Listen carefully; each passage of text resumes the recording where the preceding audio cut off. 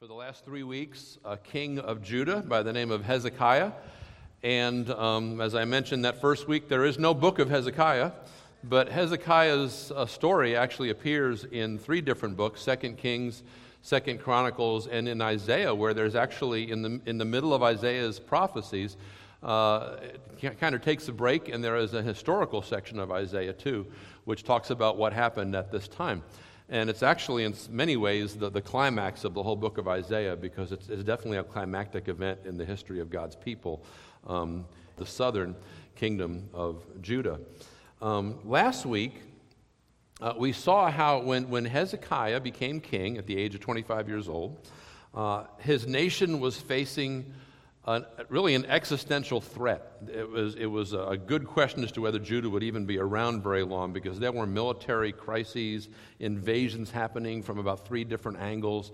The nation was very much under assault.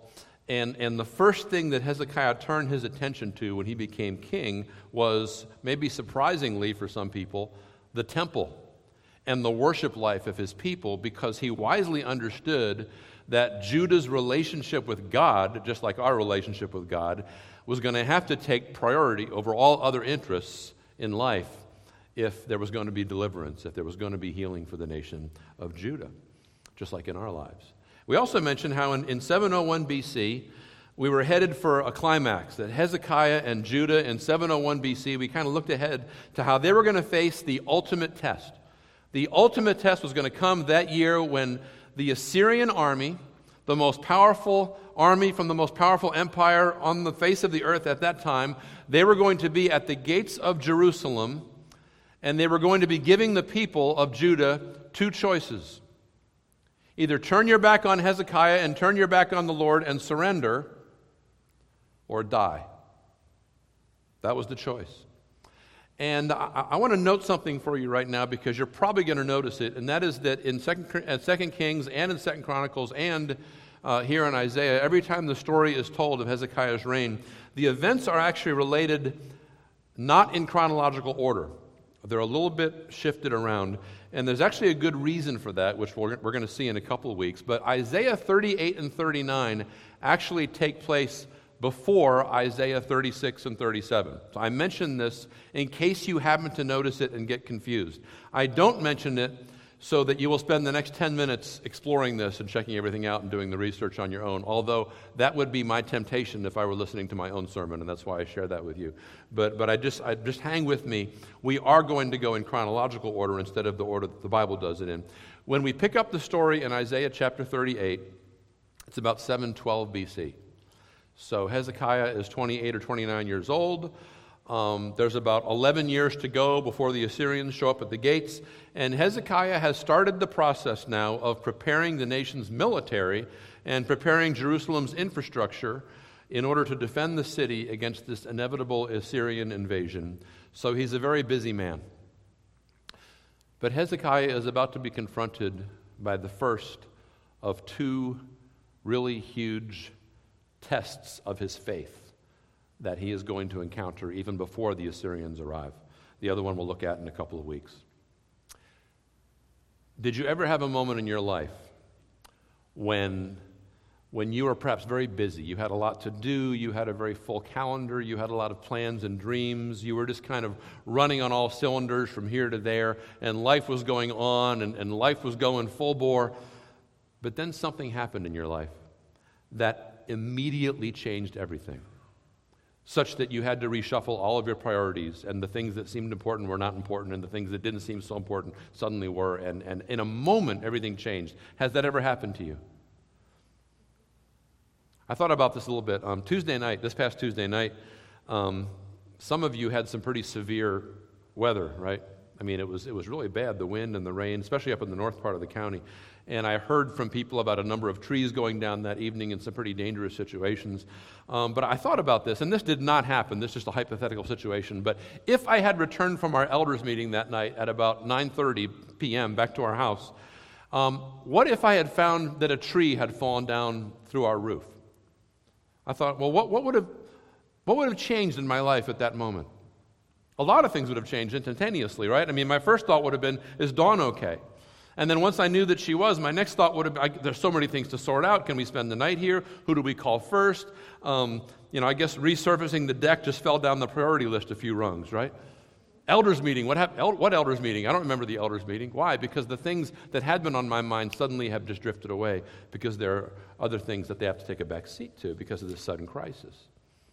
You may go on a vacation one day, dream vacation to another country, and you've got everything planned out by the day and by the hour, and you know exactly what you're going to be doing at this time and this time and this time. But you know what? If your passport and your wallet and your cell phone suddenly get stolen, everything changes, right? Your priorities change. Your life changes. But sometimes it's a lot more painful than having just your plans or your finances upended. One day you might get a call, as I once did, about the sudden and unexpected loss of a loved one. Very often, these kinds of life-altering crises come up after a trip to the doctor, possibly from some diagnosis of a serious or even life-threatening condition for someone, and suddenly everything is different. Everything changes. The crisis takes center stage, and for a while, nothing else really matters all that deeply in your heart and your mind because this thing has rocked your world. We're going to see this happen to Hezekiah today. And as we do, I want you to keep two questions in mind, and we'll look at both of them, and they'll kind of blend together a little bit. But the first one is this. When we face these world-rocking moments of crisis, what is the proper response? What is God looking for from us at a time like that? One way to ask the question is, what does faith look like during a crisis? What does faith look like during a crisis? The second question is related to that, and that is, what is God's posture toward us at those times? What does He think? Where is He? What is He up to? What is His attitude toward us when we're in a time of crisis? So we'll see both of those things. And as we do this, just one more caveat I want to make before we start telling the story. We are going to see today a miraculous healing. Okay, so spoiler alert. Okay, we're going to see a miraculous healing. And whenever we talk about divine healing, which is still very much a reality and very much a privilege for God's people today, it is always, nevertheless, a double-edged sword. Because I realize that while a lot of you today, when we think about these things, you're going to praise God as you look back at how He has healed you or healed someone else, that some of you will be instead reminded of the pain of not seeing God intervene and heal a loved one or even you in the way that you had hoped. And I am not today going to attempt to remove all of the mystery surrounding God's healing and when and why and how He chooses to heal. But I do think and I pray that we will see today that this passage is going to speak to people in both of those situations. So let's start reading the passage here in Isaiah 38, and I'm just going to start in verse 1. In those days Hezekiah became sick and was at the point of death. And Isaiah the prophet, the son of Amos, came to him and said to him, "Thus says the Lord, set your house in order, for you shall die, you shall not recover." Okay, let's just stop right there, because that's a pretty big verse, right? Hezekiah has been doing his thing, being king, tooling along. He's been a very good king. He's been a stellar king. For the first 3 or 4 years of his reign, all this time that he's been on the throne, he's done the right thing. His focus through all of this has been on calling his people back to the Lord, his whole nation back to the Lord, and preparing them to confront the greatest crisis they will ever face in their history as a nation up to that point, which is coming. And in the process of doing all this, Hezekiah falls ill. We don't know what the disease is. We find out later on that it involves some sort of boil or wound on his skin, so it could be like an infection that has gone septic. It could perhaps be some serious skin disease. But I'm sure that Hezekiah initially, when he gets sick, does not even imagine that it could be fatal, because how could it be? I mean, there's so much to get done. And then suddenly, as Hezekiah he's sick, but I'm sure he's thinking, okay, well, whatever, I'll get over this. Then suddenly Isaiah, probably the most trusted voice in the palace, and very likely Hezekiah's mentor, and maybe even like a father figure to him, comes into the room with this unthinkable pronouncement. You're going to die. You're not going to recover from this. Now, What do you do at this moment? What do you say? What does faith look like at a time like this? Now, depending on your tradition, faith might look a couple of different ways, take a couple of different forms. In one form, it might look like kind of a holy and pious resignation, or submission might be a better word. Hezekiah could take a deep breath, nod his head a few times, and say in a very spiritual voice, "Well, the Lord giveth and the Lord taketh away. Blessed be the name of the Lord. Isaiah, let's go and prepare for my funeral."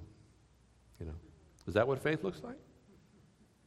On the other hand, faith might look more like holy resistance, right? Isaiah, and I know that's just nonsense. God has called me to a mission and He's not going to let me die. I rebuke this illness and I am praising God and believing Him for healing. Now bring me those blueprints for that new water tunnel. I don't have time for all your negative talk. Those may be caricatures, right? But not by much, right? I mean, we kind of get the idea. Maybe you think faith looks a little bit like at least one of those two responses. And Hezekiah is, the Bible says, a man of great faith. In fact, more so, it says, than any king since David. But Hezekiah is also a real person, a real human being with real pain, real doubt, real fear, and real questions. And he is not at peace with either one of these responses. And what he actually does might not look all that triumphant as an expression of faith, but it is. Let's read verses 2 and 3. Then Hezekiah turned his face to the wall and prayed to the Lord and said, "Please, O Lord, remember how I have walked before you in faithfulness and with a whole heart and have done what is good in your sight." And Hezekiah wept bitterly. Now, looking at this prayer, one of my initial thoughts was maybe this sounds just a little bit almost self-serving, right? I mean, if Hezekiah wants to convince God to heal him, wouldn't he be on more solid ground by appealing to God's interest and to God's glory and to say, "Hey, God, wait, what about the Assyrians? Who's going to lead your people to stand up against the Assyrian army? Oh, and by the way, God, I don't have a son, so there's no heir to the throne," which, as far as we know at this time, would have been a true statement. So Hezekiah could say, "God, what are we going to do about that? I mean, you have to let me stick around because I have to fix this thing. For your glory, God." That comes perilously close to saying, "God, you can't end my life because you need me." And now suddenly it doesn't sound all that spiritual anymore, right?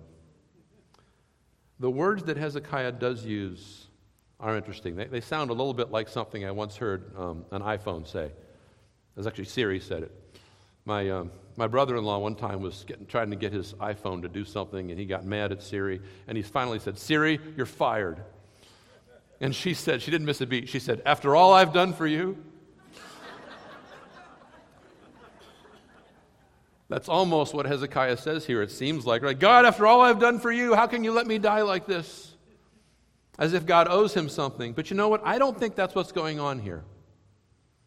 Nor is Hezekiah claiming to be totally righteous, totally morally perfect, and totally sinless. We see that later on in a different prayer that we'll see in a few minutes. But Hezekiah, honestly, he has kind of a point. He does. The Old Testament, on multiple occasions, in places like Deuteronomy chapter 5, Deuteronomy chapter 7, one place in Exodus, it connects obedience and faithfulness to long life, and even to healing from diseases. And yes, you could probably tell me about some righteous men in the Old Testament who died early. You might even say before their time. Jonathan, son of Saul, comes to mind as an example. But you know what? These guys are mostly the exception to the rule. And it's very valid for Hezekiah to make this part of his appeal, to say it like this: "God, it isn't like you to cut the life of a righteous man short. It isn't like you, God. It isn't like your character. It isn't like your pattern to cut the life of a righteous man short." And that's a good prayer. It appeals to God's love. It appeals to His character.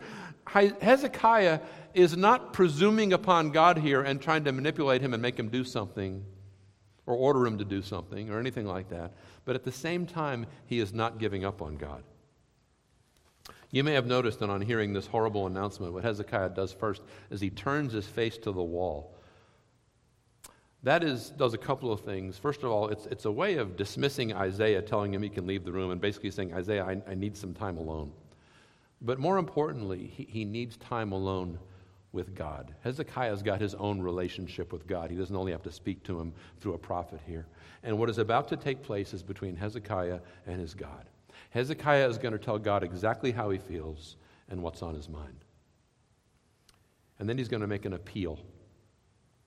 Almost like a lawyer would take a verdict that he doesn't like and appeal it to a higher court. That's what Hezekiah is going to do. He's going to appeal directly to God, and this appeal is a very honest appeal. It's a very brutally honest appeal, and it's also a very emotional appeal. An honest and emotional appeal. After this whole thing is over, Hezekiah actually writes a song about it. And you can read that song in Isaiah 38, 10-20. Let me just read the first 7 verses of this to get kind of where Hezekiah's mind is when he's praying here to God. Verse 10, he says, this is Hezekiah's words, I said, in the middle of my days I must depart. I am consigned to the gates of Sheol for the rest of my years. I said, I shall not see the Lord in the land of the living. I shall look on man no more among the inhabitants of the world.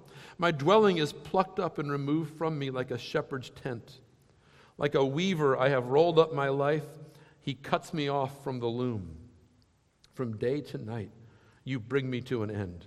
I calmed myself until morning. Like a lion, he breaks all my bones. From day to night, you bring me to an end. Like a swallow or a crane, I chirp. I moan like a dove. My eyes are weary with looking upward. O Lord, I am oppressed. Be my pledge of safety. What shall I say?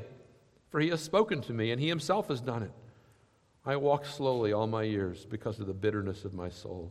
O Lord, by these things men live, and in all these is the life of my spirit. O restore me to health and make me live. This language is brutally honest. Hezekiah's theme is that of being cut short. Being cut short. And it seems so wrong to him, it doesn't make sense. His life is being cut short. His reign is being cut short. His time with God on this earth is being cut short. His time of being with other people is being cut short. And the images that he uses are just devastating. A tent being taken down in the middle of the night, unexpectedly. The weaver's fabric being cut off from the loom while it's still unfinished. 2 times he says to God, from day to night you bring me to an end. He's saying, it's like I'm waking up in the morning thinking everything's fine, but by nighttime my life will be over. How can anyone bear that kind of news? And he cries out to God in verses 15 and 16, what can I do? Your words are what we live by. I can't speak words of life back into my body, but God, you can. And he says, please help me. Please save me. Please restore me. Now, starting in verse 17, the rest of the song is pretty triumphant, but you need to know that it's not really part of the original prayer. It refers to the time after Hezekiah's healing, and we know this because we know from all 3 accounts what Hezekiah did at the end of his prayer. He fell apart emotionally. It says he wept bitterly, and the word means intensely or loudly. So Hezekiah is now weeping loudly and perhaps uncontrollably. I ask you again, is this what faith looks like? The prayer of a broken man, a desperate appeal, and a raw display of emotion. Is it okay if our faith looks like that sometimes? Can you bring God your pain? Can you bring God your doubts? Can you bring God your confusion and your complaints when you don't understand what He's doing? Can you bring Him all the shock and the disillusionment you feel when your world is rocked by bad news and everything has come to a standstill? Can you even plead with Him to change His mind? There's a question, huh? Does that even make sense? Does that even register with the sovereign God? Are you allowed to appeal to Him that He would reverse a decision? Oh, and one more thing. Are you allowed to fall apart emotionally in His presence? Or is that not having enough faith? Maybe we could say it this way. Can you fall apart as long as you fall apart in the right direction? Now let's see what happens to Hezekiah here. Maybe this will answer the question. And by the way, here's where we go from talking about what our faith might look like in a crisis to how God sees it. We're going to start seeing things maybe from his point of view, what his attitude is toward us when we come to him like this. Isaiah has just left Hezekiah's presence, and Isaiah is making his way out of the palace, but he doesn't even get out of the palace. And God taps him on the shoulder, and he says, Isaiah, yes, God? You know how you just told Hezekiah he wasn't going to recover? Yeah? Well, go back and tell him he is going to recover. Okay. So Isaiah hurries back to the king and finds him probably still crying bitterly. And who knows what Hezekiah thinks when he sees Isaiah, right? You again. What are you going to tell me? What else could you tell me? Isaiah says, God says you're going to get better. He just added 15 years to your life. Now, on what basis does God heal Hezekiah? It's very interesting to read the passage and see what God says about this. Let's go to verse 4, picking it up at verse 4. Then the word of the Lord came to Isaiah. Go and say to Hezekiah, thus says the Lord, the God of David your father, I have heard your prayer, I have seen your tears. Behold, I will add 15 years to your life. I will deliver you and this city out of the hand of the king of Assyria, and will defend this city. This shall be the sign to you from the Lord, that the Lord will do this thing that he had promised. Behold, I will make the shadow cast by the declining sun on the dial of Ahaz turn back 10 steps. So the sun turned back on the dial the 10 steps by which it had declined. Skip ahead to verse 21. Now Isaiah had said, let them take a cake of figs and apply it to the boil, that he may recover. Hezekiah also had said, what is the sign that I shall go up to the house of the Lord? Meaning, what is the sign that I should be able to go back to the temple again? Because he couldn't go back to the temple in the state that he was in. Now, Scripture is full of miraculous healings, you know this. Especially in the New Testament, especially in the time of Jesus and the early church. And we know that God often uses healings and other miracles to confirm his words, right? To back up the gospel with signs and wonders that testify to the truthfulness of the message. We see a ton of this in the Gospel of John. We see a lot of it in the Acts as Jesus proves to people that he is who he says he is, and as the early church sends the first Christian missionaries to take the gospel out to the ends of the earth in places where Christ is not known. We see lots of healings and lots of miracles, and we know that God still heals today. And quite often, he does perform miracles and healing miracles out on what I call the bleeding edge of evangelism, in places where the gospel is not well known, where the word of God is not widely distributed, and where sometimes the gospel is making its first appearance. I have read dozens of testimonies in missions magazines about how people have followed the Lord out of animism, out of Hinduism, out of Islam, after they have seen a loved one healed after they've been prayed for by the Christians. And in the case of Hezekiah, it is clear here that yes, God does have a greater agenda in mind. He makes it very evident here in verse 6 when through Isaiah he tells Hezekiah, I will deliver you and this city out of the hand of the king of Assyria, and I will defend this city. So yes, there's a bigger picture here. This is not just about Hezekiah. This is about saving Jerusalem and by extension saving the whole nation of Judah, and Hezekiah is indeed the man that God is planning to use to accomplish this. But is that the only reason that God heals Hezekiah? No. What does God say first? It's so beautiful, I want you to hear it again. Verse 5. I have heard your prayer. I have seen your tears. Amen. I've heard your prayer.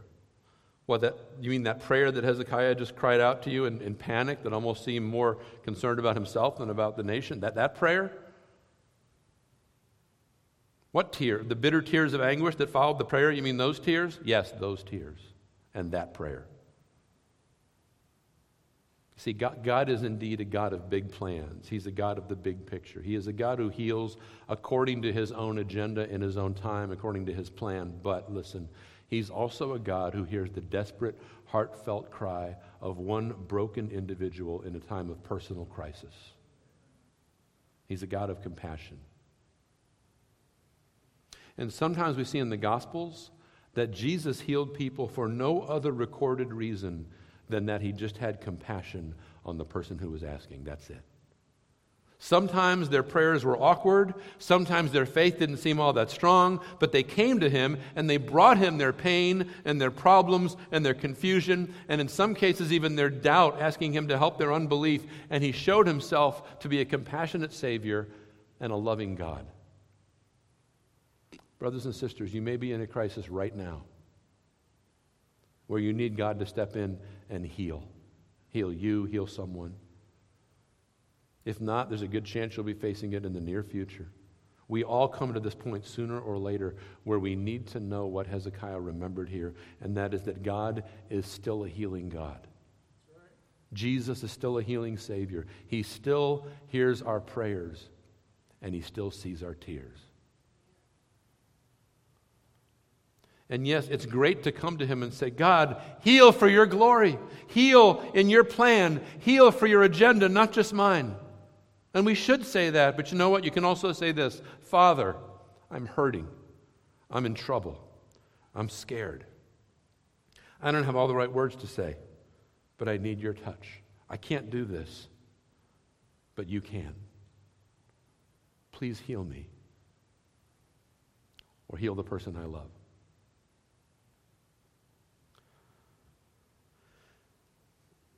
As we close today, let me just, as an epilogue, let me just look at one more piece of this story. It's at the end where Hezekiah asks for a sign to confirm God's promise to heal him. It's a little clearer in the 2 Kings passage, but commentators seem to disagree here on whether Hezekiah's asking for a sign shows that his faith was weak or wavering here. Did he really need to ask for a miraculous sign? I mean, wasn't God's promise to heal him enough for him? Wasn't God's word enough? Why didn't he need this thing to happen? Well, whether his faith was wavering or not, and maybe it was, you will notice that God did not rebuke him for asking. In fact, God gave him two choices. It doesn't say here in Isaiah, but God had actually told Isaiah to tell Hezekiah, look, what would you like? I've got two signs for you. You can pick one. See, in the palace, there was a staircase. And it was a staircase that Ahaz had likely remodeled. It was called the Stairway of Ahaz. And it acted like a sundial. As the afternoon sun was descending, you could tell the time of day by looking at which step the shadow was on at that particular moment. And on this particular afternoon, must have been afternoon, because the shadow had already gone down 10 steps. And there must have been a lot of steps. Because we read in Kings that God offered to either do a fast forward or a rewind. So he said, should the shadow shoot down 10 steps, or should it reverse course and go back up 10 steps? And Hezekiah thinks about it for a second, and he thinks, you know what? Backing it up would be a bigger miracle, I think. So he picked that one. And we don't know the details of how God accomplished this, whether he did some trick with the sunlight or whether he literally moved heaven and earth. But the shadow moved in reverse. 10 steps. What a beautiful sign. Have you thought about this? God was taking this promised calamity and he was reversing it. He was looking at all the damage that Ahaz, the builder of this staircase, had done to put Judah on the brink of destruction, and he was reversing it. He was reversing time itself in order to save his people. But he was also taking the word of death that he had initially spoken through Isaiah, and on Hezekiah's appeal, reversing it. Now, we can get into a long theological discussion of whether God ever changes his mind, okay? Or we can put that discussion off till another day, maybe for Tom's Sunday school class. And we can just take the Apostle James at his word when he says this, and this is a great Old Testament example of that great New Testament verse. The fervent prayer of a righteous man or woman is powerful and effective. Prayer changes things because God is powerful, he is compassionate, and he listens to the prayers of his people, including prayers for healing. Some of you have experienced this blessing firsthand, even in miraculous ways. And by the way, let me say this. Sometimes God uses doctors and medicine to actually do miracles. I've seen this happen. Sometimes he takes a medical treatment and he makes it effective beyond all expectations. And that's actually what he did here with Hezekiah. That poultice of figs was actually a common medical treatment at that time, but nobody would have thought that it really would have saved his life. That was all God. Others have perhaps been experiencing something different this morning because at some point you felt that God has let you down because your prayer for healing for yourself or that loved one didn't get answered in the same way. If I did a poll, I'd probably find that most of you here have been on both sides of that particular situation. But at the end of the day, we need to remember this. Hezekiah was healed. But he was only healed for 15 years. God has worked a healing miracle that is much greater than that for each one of us who has trusted in Jesus Christ, whether or not we are healed this side of eternity. Because of what Jesus did on the cross, because his life was cut short.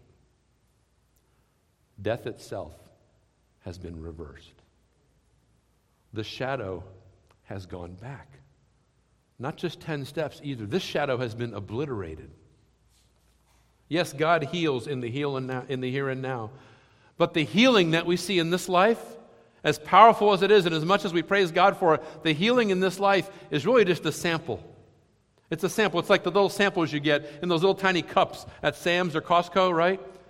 It only holds 2 little cookies, but it leaves you wanting to eat the whole bag, right? That's what you're supposed to do anyway. Our healing is just a foretaste of that resurrection power when God ultimately gives us the whole bag. He heals us all the way, finally, and completely. How do we know that? What sign have we been given? The sign of an empty tomb.